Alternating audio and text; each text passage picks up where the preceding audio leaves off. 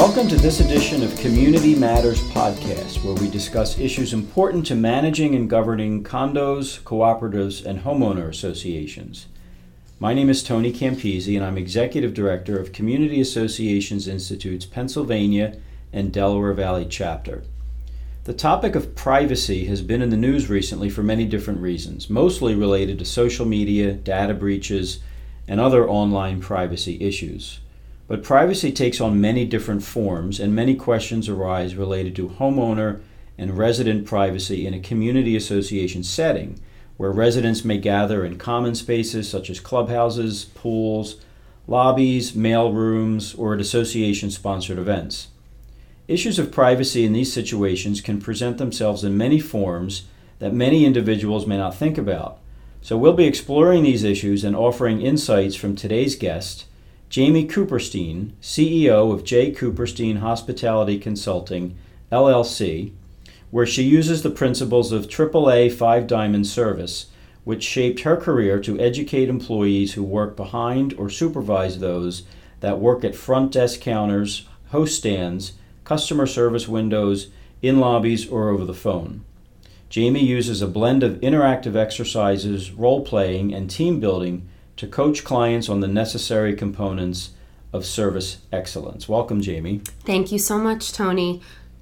So tell me, what drove you to suggest that we address this particular topic? Sure. So when you think about life in a community association or condo, etc., there are so many advantages or disadvantages.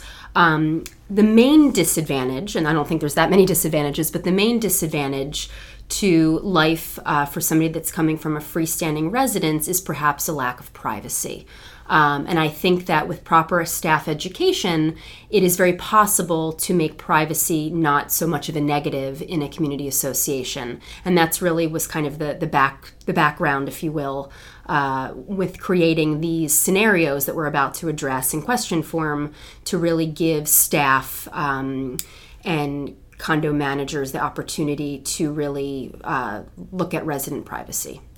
So you mentioned scenarios. Jamie presented a session for one of CAI's recent association staff training symposiums, and you presented various scenarios where homeowner or resident privacy can be compromised. So I'd like to go through some of those scenarios and get your input on how community association managers, staff members, and even residents should approach each situation. That sounds great. Let's start with something that many of us have probably experienced. So EMS, Emergency Management Services, arrives to provide emergency services and ultimately transport an elderly resident via stretcher to the ER. The community association manager receives many questions from other residents the next morning. What type of information is it appropriate to give out in this situation? Sure. So as we know, a resident's privacy when it comes to their medical care is a very private subject, and obviously health can change by the minute. So really, the main thing that the community manager or staff should do in this instance is just simply confirm that EMS was on site and said resident was taken to a nearby care facility. That's really it, until there is something concrete to share, and that would need to be okayed by the resident, if at all. If it ultimately results, sadly, in the resident passing away, at that time, certainly a memo would be created or an email would be addressed and sent out to the community at large, letting them know that there was a death in the community. But otherwise, just simply letting them know that EMS was on site for an emergency health scare and the resident has been successfully transported off-site. That really is it. It's really not, at that point, no other resident's business to know the severity of the illness, unless the resident wants to privately let them know at that time. Right, okay. Sticking with the emergency theme, a homeowner returns home to find two police officers exiting the home next door. They call the management office or the concierge desk to find out what's going on. Is it any of their business? Definitely not, Tony, and hopefully the staff is also not aware of what is going on, in that they don't even have to tell a white lie when the question is asked upon them, what's going on. They can just simply say, unfortunately, we're not aware what's going on. Other than that, police presence is on site to discuss with said resident. If the staff or management is aware of why police was on site, and there could be a multitude of reasons why they're in somebody's residence, and you can, viewers today, you can insert what reason that may be. Once again, there's many. They really need to just simply say, unfortunately, we're not at liberty to discuss why police was inside the Smith residence. End of story. Let's turn to some sensitive personal situations. Let's say there's an older male resident has a frequent overnight guest who's an attractive young female. The difference in their ages is obvious.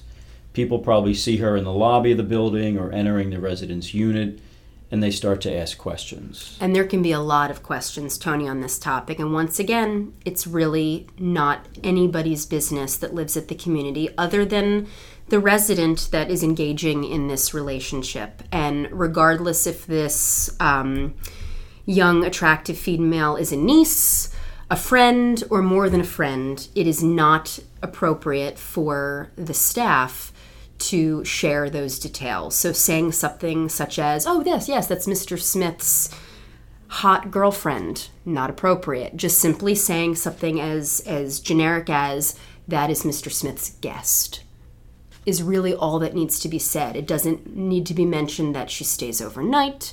It doesn't need to be mentioned how frequently she visits, just that it is Mr. Smith's guest. Is it also appropriate just to say it's none of your business?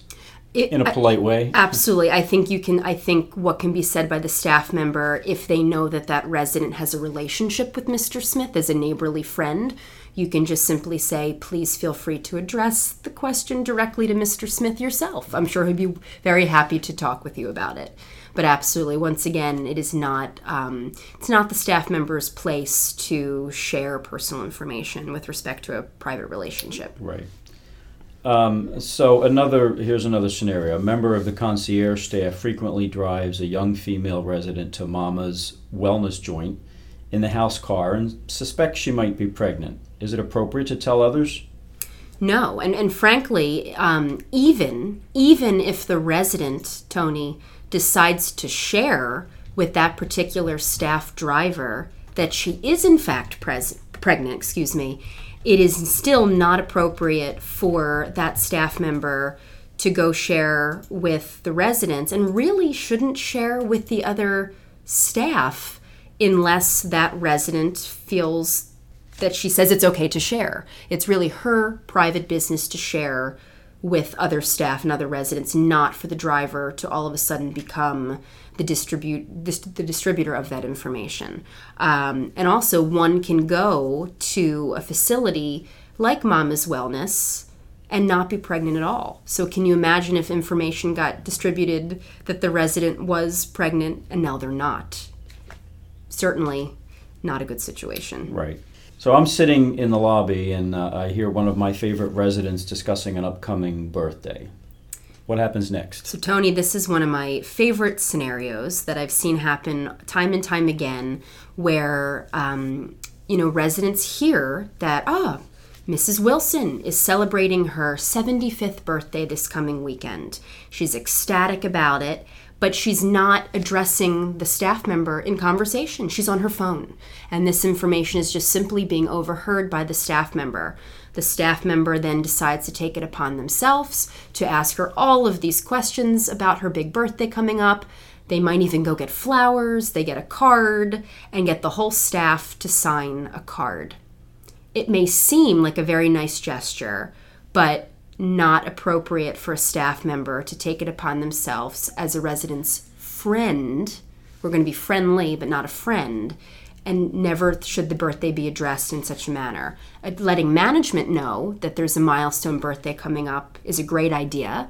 And if that community, if there's a precedent to do something for milestone birthdays or special anniversaries, then the community itself can acknowledge that resident's big day coming up, but certainly one individual staff member or a group of staff members, it's not their place to do it directly with their own dime, certainly. You made a comment that sounded pretty important, and I want to revisit it. You said it's important to note the difference between being friendly and being a friend. And, of course, we're talking about a staff-homeowner relationship. So that sounds pretty important. Very important, Tony. So a lot of staff, as you can imagine, work at residences for 5, 10, 15, 20, 25 years. And the residents really take on a whole new level in a relationship. It is, yes, certainly they're the ones that are paying their paycheck, if you will, but the lines can be blurred in a bad way where the staff member starts to think that Mrs. Wilson and Mr. Smith are their buddies. And they may even suggest things, God forbid, Tony, like, let's go out for a drink after work.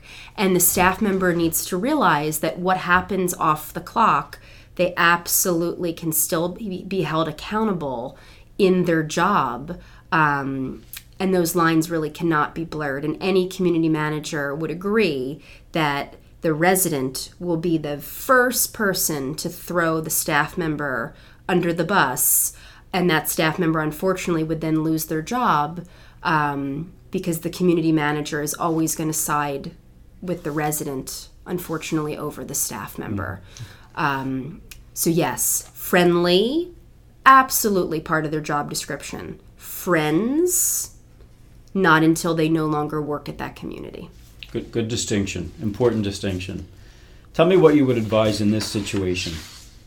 A community manager or another staff person finds personal financial documents that were left behind by a homeowner in one of the rooms in the clubhouse. So very common situation, Tony. A lot of these clubhouses might have a business center or just simply a boardroom table or an area where somebody was reviewing, their personal financial information and it was left behind. We all tend to have wandering eyes, and certainly you're going to need to look at the document enough to find the name of the resident whose document it is to be able to get it back to them. But I would obviously advise the staff member to try to keep their wandering eyes as far as just the name of the document. They then should immediately fold the document, put it in an envelope, put the resident's name on the outside of the envelope, so when it is handed back to the resident, it is handed back to them in a discreet manner, showing visibly that they did everything in their power to keep it discreet. And then lastly, although it can be very tempting to share what you might have seen on that W-2 or tax return or whatever that financial document was, that cannot be shared with other staff members, and it needs to certainly not be shared with other residents, as tempting as that may be. And if the staff member cannot keep that information to themselves, then a community setting is probably not the best place for them to be working. Okay, that's a good message. We live in a region of the country where there's many community associations have snowbirds. So let's say a homeowner who has a second home in Florida, they ask the concierge staff to collect and ship their mail to them every 2 weeks. And one of the staff members who's doing that comes across a publication that surprises them. What's your advice in that situation? Absolutely. So, folks receive all different types of things in their mail that really give a sense of somebody's maybe identity or their interests or their passions. And it is very common to ask a staff member to collect and bundle your mail and then send it out to them via UPS or FedEx. And once again, wandering eyes, something may slip out of the bundle or something may be at the top of the bundle when the mailman hands it to you. And it can be very even alarming in today's day and age what you might see. It could be a publication from the National Rifle Association. It could be a magazine that suggests somebody's sexual preferences. Who knows? But once again, similar to in our previous scenario, Tony, that information, you keep it to yourself. You are not passing judgment on that resident. You simply put the mail in the box and off it goes to Florida or whatever warm weather destination it might be. If there is something in there that you see that should suggest something really alarming to other folks' safety, all you would do in that situation is just simply let the community manager know, and then it's up to them if there needs to be additional measures taken. But otherwise, keep it to yourself. In the box it goes, off to sunny Florida. Lots of our community associations, particularly active adult communities, have various committees or social groups that meet in the clubhouse or in the community room. So suppose a member of one of these groups in your community association asks the manager or a staff person to order a catered lunch for their weekly card game, and they give their credit card to you verbally, and the credit card isn't going through. Sure. So Tony, there's a couple aspects to this scenario. One is that you are now, the fact that the credit card is given to you verbally, you're now as the staff member, you're writing it down. So certainly once this transaction has completed itself and you've ordered the lunch, you need to make sure that this information has been shredded, or before it goes in the waste can is certainly not legible because somebody's private information has been exposed. Now the fact that the credit card isn't going through presents a different scenario. You now have to walk into, let's say, the card game in the community room to let Mrs. Smith know that her card isn't going through, but you shouldn't do that in front of all of her friendly neighbors in the middle of the card game. Politely pull Mrs. Smith aside, let her know that her card is not going through.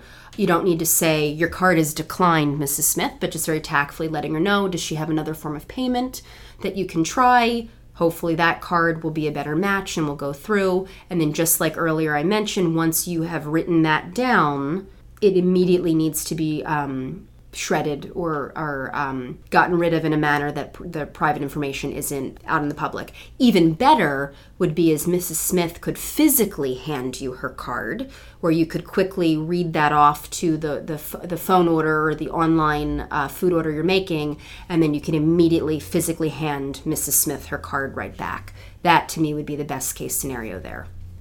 So Jamie, we discussed quite a few of these scenarios, and it occurs to me that everything you said sounds like it should be addressed in some sort of HR policy that managers and staff need to comply with, but also be trained on so they understand the issues here. Absolutely, Tony. These scenarios really can impact somebody's livelihood, and frankly, when somebody buys and lives in a community association, they really want to enjoy their lifestyle, and resident privacy is huge in the enjoyment of their daily lives and when guests come to visit. And not only should this be policy, Tony, I think that this needs to be actively part of the culture and staff training. Something as simple as one of these scenarios each week or each month be part of supervisors addressing it with their staff, and it can be done in a really fun and interactive way, so it doesn't just feel like policy is being thrown at them, but being done in a way where a scenario is presented, and then the few different staff members of that community, they can weigh in and give their thoughts. And frankly, it's even more impactful if these scenarios do happen already at the community, so the staff member is able to give firsthand account of what they've already witnessed. Right, sure. Well, Jamie, this has been a fascinating discussion of privacy issues in community associations. I think a lot of these issues don't necessarily occur to people on a regular basis, so I'm glad we had a chance to record this. Thank you for taking the time today to talk to our listeners about this topic and providing valuable insights on how community association managers, staff, and even homeowners should approach these issues.